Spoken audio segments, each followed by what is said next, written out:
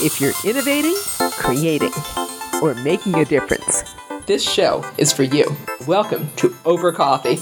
I'm Dot Cannon. Here on Over Coffee, we talk with artists and innovators about the process of changing the world in terms of what they do. Even though we are this incredibly wealthy and fortunate country, there are plenty of people that are not able to tap services that are needed to make their situations better. So we just want to be able to be there for those communities. Providing water filtration for low-income communities. Retrofitting a community kitchen. Developing eco-friendly, affordable housing. These are just three of the current projects on which nonprofit Engineers Without Borders is working. And those projects have a common denominator. They're all happening right here in the United States. Engineers Without Borders, or EWB for short, currently provides pro bono engineering services to empower communities in 44 countries and 33 states. And if you'd like to help them, they'd like to hear from you. Clare Haas Claveau is the Community Engineering Corps Program Director for Engineers Without Borders USA. Clare, how did you first get involved in Engineers Without Borders USA? Well, I, by background, am an engineer, and I had followed Engineers Without Borders from the beginning. I knew that they started back in 2002, and I found it very intriguing.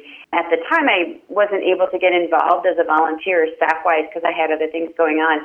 But a job opening came up in 2016 to direct the Community Engineering Corps program, and I jumped. I was so excited to have the opportunity. So that's how I got involved. Do I remember correctly that you're a civil engineer and you've also worked in conservation and the National Wildlife Federation? I am not affiliated with the Wildlife Federation.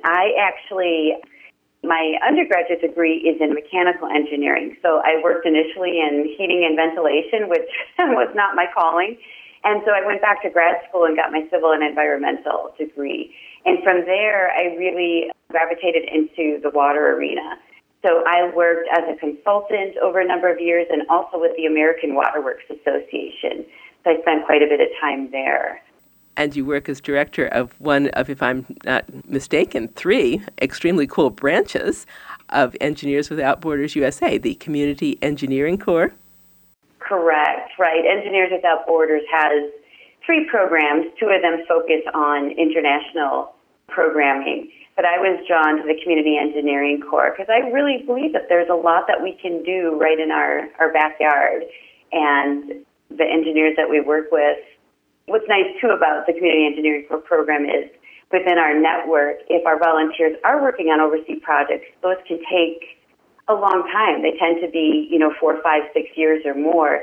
But there's a lot of time in between where they're not engaged in that particular project. So I think Community Engineering Corps and the projects that we find provide a great opportunity for them to be working close to home, to stay engaged with the organization, and then also do great work here at home, too. Let's talk about those projects, because until I heard you mentioned by one of the guests that I talked with earlier, Samantha Snabes, I did not know that we had Engineers Without Borders in the United States. And that's not unusual that people don't know that. Our program is just celebrating its 5th year. So we've really been, really after last year, we came out of our piloting, and I'll mention, too, that what's unique about Community Engineering Corps is it's Engineers Without Borders that supports it, as well as the American Waterworks Association and the American Society of Civil Engineers. So we have these three great engineering associations that support the program, and we're able to pull volunteers from each of those. So the projects that we engage in cover the civil engineering spectrum, and we do tend to focus on infrastructure projects. So about half of our projects now are water-related, so we're doing things particularly in rural communities where their capacity is limited, either to the population being small or they just don't have the technical people in place.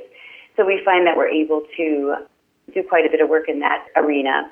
And then with our students tend to be in more urban areas, and we get a lot of agricultural urban garden type projects where they're instrumental in making sure that there's water available. So there's storage of the rainwater, and also some of them are going so far as to put in solar installations so that the pumps can run remotely too, just based on solar power. Oh, how cool is that? Wow. I was also blown away when I looked at your page at some of the different things you're doing that I wouldn't have thought of for engineering. You have, I think, a playground in Anchorage, and it looks like you also have a smart city you're going to be building. And I wish I remembered, I want to say St. Louis, but I'm not sure. Right. Yeah, so the playground up in Alaska, that came through our volunteers up there. One of them was involved, I believe, on the board of the Salvation Army homeless shelter that's there. And just in talking about what, they might be able to work on together, the Salvation Army said, well, we do house families here, but there's really no play area that works for the kiddos. And so, it sounds like that wouldn't be a big deal to put a playground in, but they had an area that had drainage issues. They also needed to make sure that whatever they put in place met permitting and safety requirements. So the engineering role there was pretty critical, and they were able to pass along those plans, and then the Salvation Army was looking for funding to get that built. So, yeah, it is people don't always know where engineering is needed, but it's really needed in so many different places. And this is an opportunity for our engineers to work on something that they may not be doing in their regular jobs. I don't think too many of our engineers are in their day jobs are building playgrounds, but this is an opportunity where they could do something like that. And then the other project, we have not been able to start that one yet, but yes, the request came in from East St. Louis, and they are looking to really, make themselves as energy independent as possible. So we're still trying to find those energy engineers that could help out in that arena. What if an energy engineer is listening right now, or somebody that wants to get involved? What would they be looking at as far as a volunteer commitment? Right. So that's a really good question, and we like to make sure our volunteers understand that it is a longer-term commitment. Our projects tend to run, 9, 12 months or longer. In some cases, they can run quite a bit longer. We can only work at the pace of the community. So we are community-driven, meaning that the applications come directly from communities, and we have criteria that we use to determine that they are truly underserved, meaning that they wouldn't be able to access traditional engineering services otherwise. So, and once those projects come in, then we will advertise them. So if there's an engineer out there that's listening that's interested, we would want them to get in touch with us, and we could get them involved. Right now, the avenues to get involved are by joining one of the three organizations, as I mentioned, either Engineers Without Borders, AWWA, or ASCE. And the reason we require that membership is we do carry professional liability for our volunteers, which is critical in the engineering arena when we work in the U.S. We want to make sure that we're keeping them safe. And then as far as commitments, it's really going to depend upon the project. That particular energy project is probably going to be a bigger commitment, and we would probably be looking for someone who's local to that area because there will be quite a bit of regulatory and permitting requirements, so having knowledge of what's going on in St. Louis, Missouri, those regional areas would be critical too. So, and then, really from there we provide training, we provide support from staff, so we try to make it as easy as possible for our volunteers to get involved. And if they don't want to be involved in a project, if they're finding that they can't be on location or they don't have as much time, we have review committees too. And we're typically looking for more seasoned professionals for those committees. Everything that we send out the door, so to speak, to our communities goes through a quality review. So we have a couple of committees that we like to have our seasoned professionals on to review the work products before they're delivered. I'm back on the local engineer who might want to get involved with the smart city because this sounds like such a neat project. Suppose that she gets involved in one of your three organizations. Suppose she qualifies. Now, is this a full-time, 40-hour-a-week time commitment? Is she working her job and then working this on the weekends? How does that work? No, it is a volunteer position. So we would be, and we set that expectation with our communities as well. We let them know that our volunteers are engaged in full-time jobs. So I would say, on average, depending upon where we're at within the project, they may be working 10 to 20 hours a month, maybe a little bit more, and then they might see a month or two where there's very minimal work while they're waiting for, approvals or things of that nature. So, it really covers the spectrum, but I would say typically for someone who wants to work on a project team, they should plan on 10 hours a month minimal. And that would be outside of their everyday job. That being said, we do have volunteers who are supported by their companies, and they're allowed to do some of this volunteer work during their daytime hours too, which we think is a great way to go. And we encourage the employers that like our model, we encourage them to get their employees involved too. Before we go on, let's be sure and give your link for either the engineer or perhaps an employer who'd like to get their staff involved to find out more. All of our information is on our website, which is www.communityengineeringcorps.org, or they can send an email to our information email, which is cecinfo@ewb-usa.org. So those would be two ways they can get in touch with us. cecinfo@ewb-usa.org. As an engineer, what has been your best creative problem-solving challenge so far in your time there? For me, directing the program, I'm not doing the direct engineering. The volunteers are. So my role is really to make sure that I'm making the process as understandable and I don't want to say easy, but I want to be sure that if our volunteers are running into obstacles, that we can get around those quickly for them. So let me think. As far as being creative, that's a good question. Sometimes I feel like what engineers consider creative isn't like, what an artist would consider creative. But we're always looking at ways to automate things. So I feel like we've got some systems in place to help automate the process. So we get creative in that way where, for example, we have an online platform that we call Volunteer Village, where when our volunteers come to us and they want to be involved, we have them fill out their profile within Volunteer Village. And then once they're in that, it's really, we have, automated things that will send them reminders, or we're using a chat feature within that to keep them going. I feel like that's a creative way. Rather than just sending emails or being on the phone, we have this digital platform that allows us to, in creative ways, get things done. I love that. That certainly is a much more engaging way than having email. What about the outreach program that you have? You had one called What's in My Backyard campaign. What is that? Yes, we're really excited about this. So as I mentioned earlier, we're a young program, and, we're really just at the cusp of communities and our volunteers knowing that this is in place. But we thought if we could put a campaign on, we could really get the word out more quickly. So we applied for funding through the United Engineering Foundation last year and received a very generous grant to put this campaign in place. And really what we're looking to accomplish within this is help our volunteers to find things locally that they'd like to do. So it's an education campaign. We're going to have 6 modules that volunteers can walk through. They'll be short, 5-minute engaging videos that talk about projects we've done, how previous volunteer teams have found nonprofit groups or, other ways to connect within the community, and then present themselves as a resource to provide those engineering needs to help advance local infrastructure solutions. So again, these videos will be engaging and we'll point them to more resources to make sure they feel prepared as they go out and present themselves as a resource.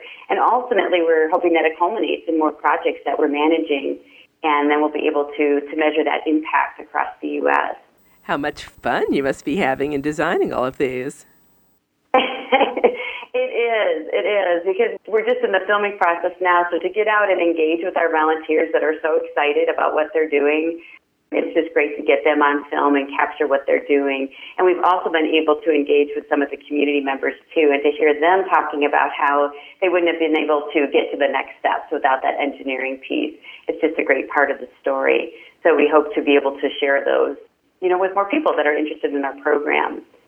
And then we're also inviting minority engineering associations to join us in this campaign as well. So we've reached out to the National Society for Black Engineers, the Society of Women Engineers, the Society of Hispanic Professional Engineers to join us in this. And so we're hoping that, their membership will be interested too, so that we, are inclusive and that they can see what we're doing and join in our platform as well.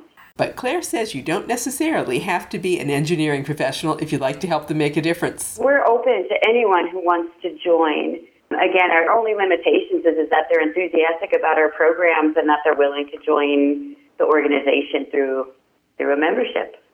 And then they get to join all the great work we're doing.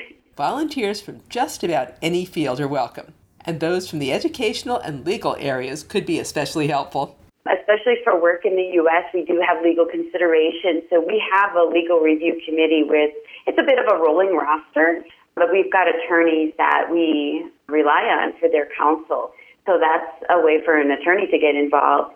As far as other professionals, we are always encouraging of other people to get involved. Obviously we're providing engineering services, but I don't have a great answer for that. But I would encourage anyone that's interested to get in touch with us, and we'll see what we can do to make a match for them and utilize their skills. Who are you seeing come in as volunteers, and how are they most helpful? So I would say that the majority of the volunteers that we're seeing right now have civil engineering degrees or are affiliated with the civil engineering works in some fashion. That being said, we also have mechanical engineers. We have had architects also join us too. Sometimes we need architects on projects that we're doing if they're structural. There are opportunities where EWB right now is going through and creating a lot of educational type modules. So if there are people that are teachers, those are probably the most popular, but we encourage, a diverse group of volunteers. So we have students, we have, early career professionals all the way through seasoned professionals and retirees. And as far as what their backgrounds are, again, we look for opportunities for anyone that's interested in our mission and vision. I think a lot of people, when they first hear Engineers Without Borders, they think young people, but it sounds like somebody in my age group, somebody who's a storyteller. You were talking about the materials you're making. Probably a couple of the filmmakers I know might be able to contact you through an email, and you might be finding work for them as well. Yes, I would agree with that.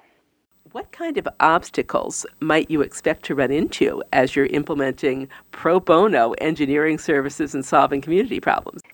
Yeah, well, I think just by the nature of being volunteers and forming volunteer teams, everyone starts with their best intentions, but this is above and beyond people's regular jobs, and life happens. So sometimes our project teams, they may start out with a larger team, but as the project progresses, they may lose one or two people due to certain circumstances, but we always encourage them to get back in touch with staff to see if we can help recruit more professionals to join their team. Also at the community level, we have to keep in mind that these communities, they themselves have much more going on than the project that we're working on. So sometimes we've had project teams get involved, they get halfway through the project, and perhaps there's a change at the community level. That key person or stakeholder that was there has left. They've gone on to another opportunity or for various reasons. So that can be a setback then. Sometimes it takes a while to find a new stakeholder that's willing to keep the project moving. And that can be frustrating because our volunteers obviously want to make a difference in what they're doing. So again, we just encourage them to reach out to us. We do the best we can, but sometimes we do have to walk away, just based on what's going on within the community as well. At this point, with the Community Engineering Corps, what do you need very most, and how can people best support you hearing this? We need interested volunteers that want to work locally. The word is getting out that these services are available, and applications are coming in for our services. And one of our goals is to be able to have volunteers in place within 3 months of the request. And right now that's a little bit of a challenge for us because we don't have enough volunteers. So I would just say if you're an engineer or, a technical professional that would like to join us, we would really encourage you to find out more. What would you consider has been one of the most rewarding experiences you've had so far working with Engineers Without Borders USA, specifically with the Community Engineering Corps? There's a number. If we wanted to use an example, there is a rural community in Ohio. In fact, the story is on our website. And I know that our volunteers that we put in place were very excited to work with them, but they realized quickly that this was a small rural community that didn't have a whole lot of options. And they were concerned that no matter what engineering alternatives they gave them, the community wasn't going to be able to do much with it because it was an aging community that, a lot of those folks were on fixed income. So generating money to improve it was a sanitation system that they were looking to improve. It was going to be very limited. But after they turned in the report, they found out, just through continued networking, they found out that the community was able to apply for grant funding and received over $1 million to put towards the work that our engineers had recommended, and now that community is able to move forward. So it's just a story like that where, just working with the volunteers, seeing them go through their ups and downs of the project and then wondering if their work was even worthwhile. To find that out was, I thought, very rewarding, and I was happy to facilitate that process. That is fantastic. We haven't said much of anything yet about the agricultural projects you're doing, and we briefly touched on the fact that half of your projects have to do with clean water systems. What's one of the agricultural projects, and then one of the ones in which you're renewing sustainable water systems for a community? There is an agricultural project in New Orleans that our Engineers Without Borders professional chapter there has been working with for a number of years. It's called GrowDat, and they set this up in one of the large parks within New Orleans following Hurricane Katrina. And it's actually a youth leadership program. So kids come there after school to work on, it's a working farm. They're raising crops and just doing some really amazing things. And obviously you can imagine that the youth that they're, incorporating into the program don't really have places to go after school otherwise. So what our engineers helped with was siting this particular area, helping with stormwater control and doing soil testing. They were concerned that perhaps with development in previous years that there might have been contamination, but our engineers were able to really provide counsel for them and help with those initial plans. So now the site is built out and it's functioning.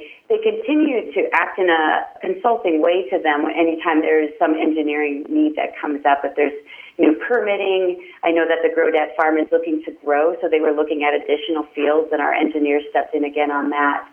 So that's one example of how our volunteers have helped out for an agricultural project.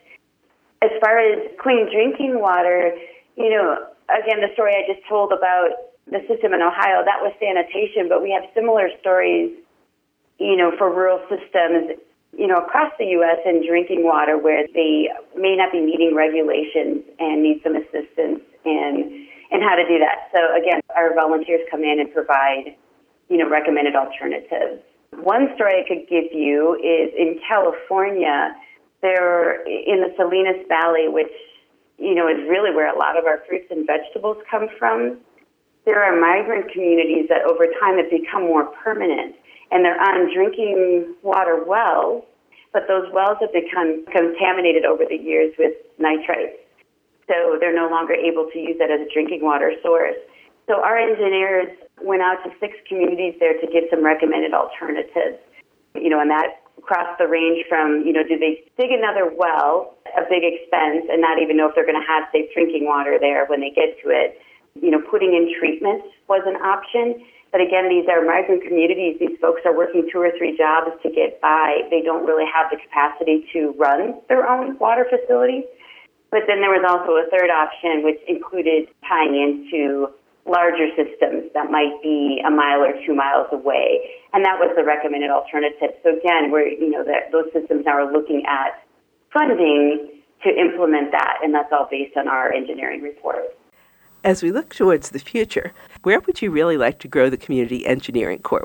Well, our executive director at EWB would like, a project in every state and every community. But again, that's dependent upon our volunteers. But right now, we've made it into 33 states. We would love to see projects in all 50 states.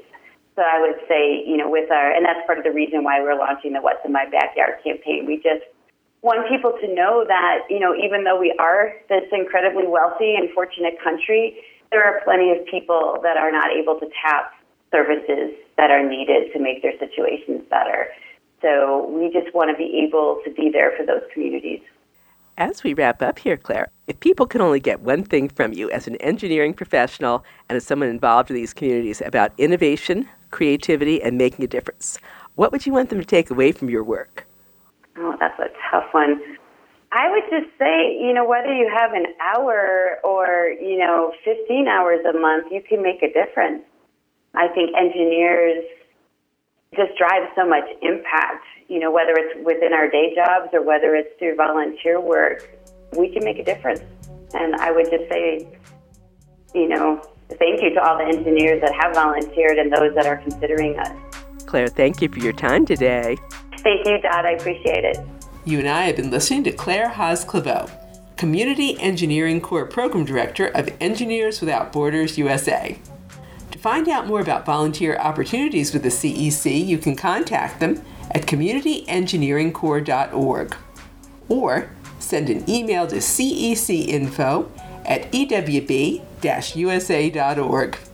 Once again, you can contact them at communityengineeringcorps.org or email cecinfo@ewb-usa.org. And that concludes this edition of Over Coffee. Thank you for listening. Listen to more Over Coffee podcasts at twomavericks.com. That's two, TWO, Mavericks, Maverix, twomavericks.com. And you can contact us at twomavericks@gmail.com. The music you're hearing is royalty-free production music provided by Pond5 at pond5.com. I'm Dot Cannon. Here's wishing you a cappuccino day.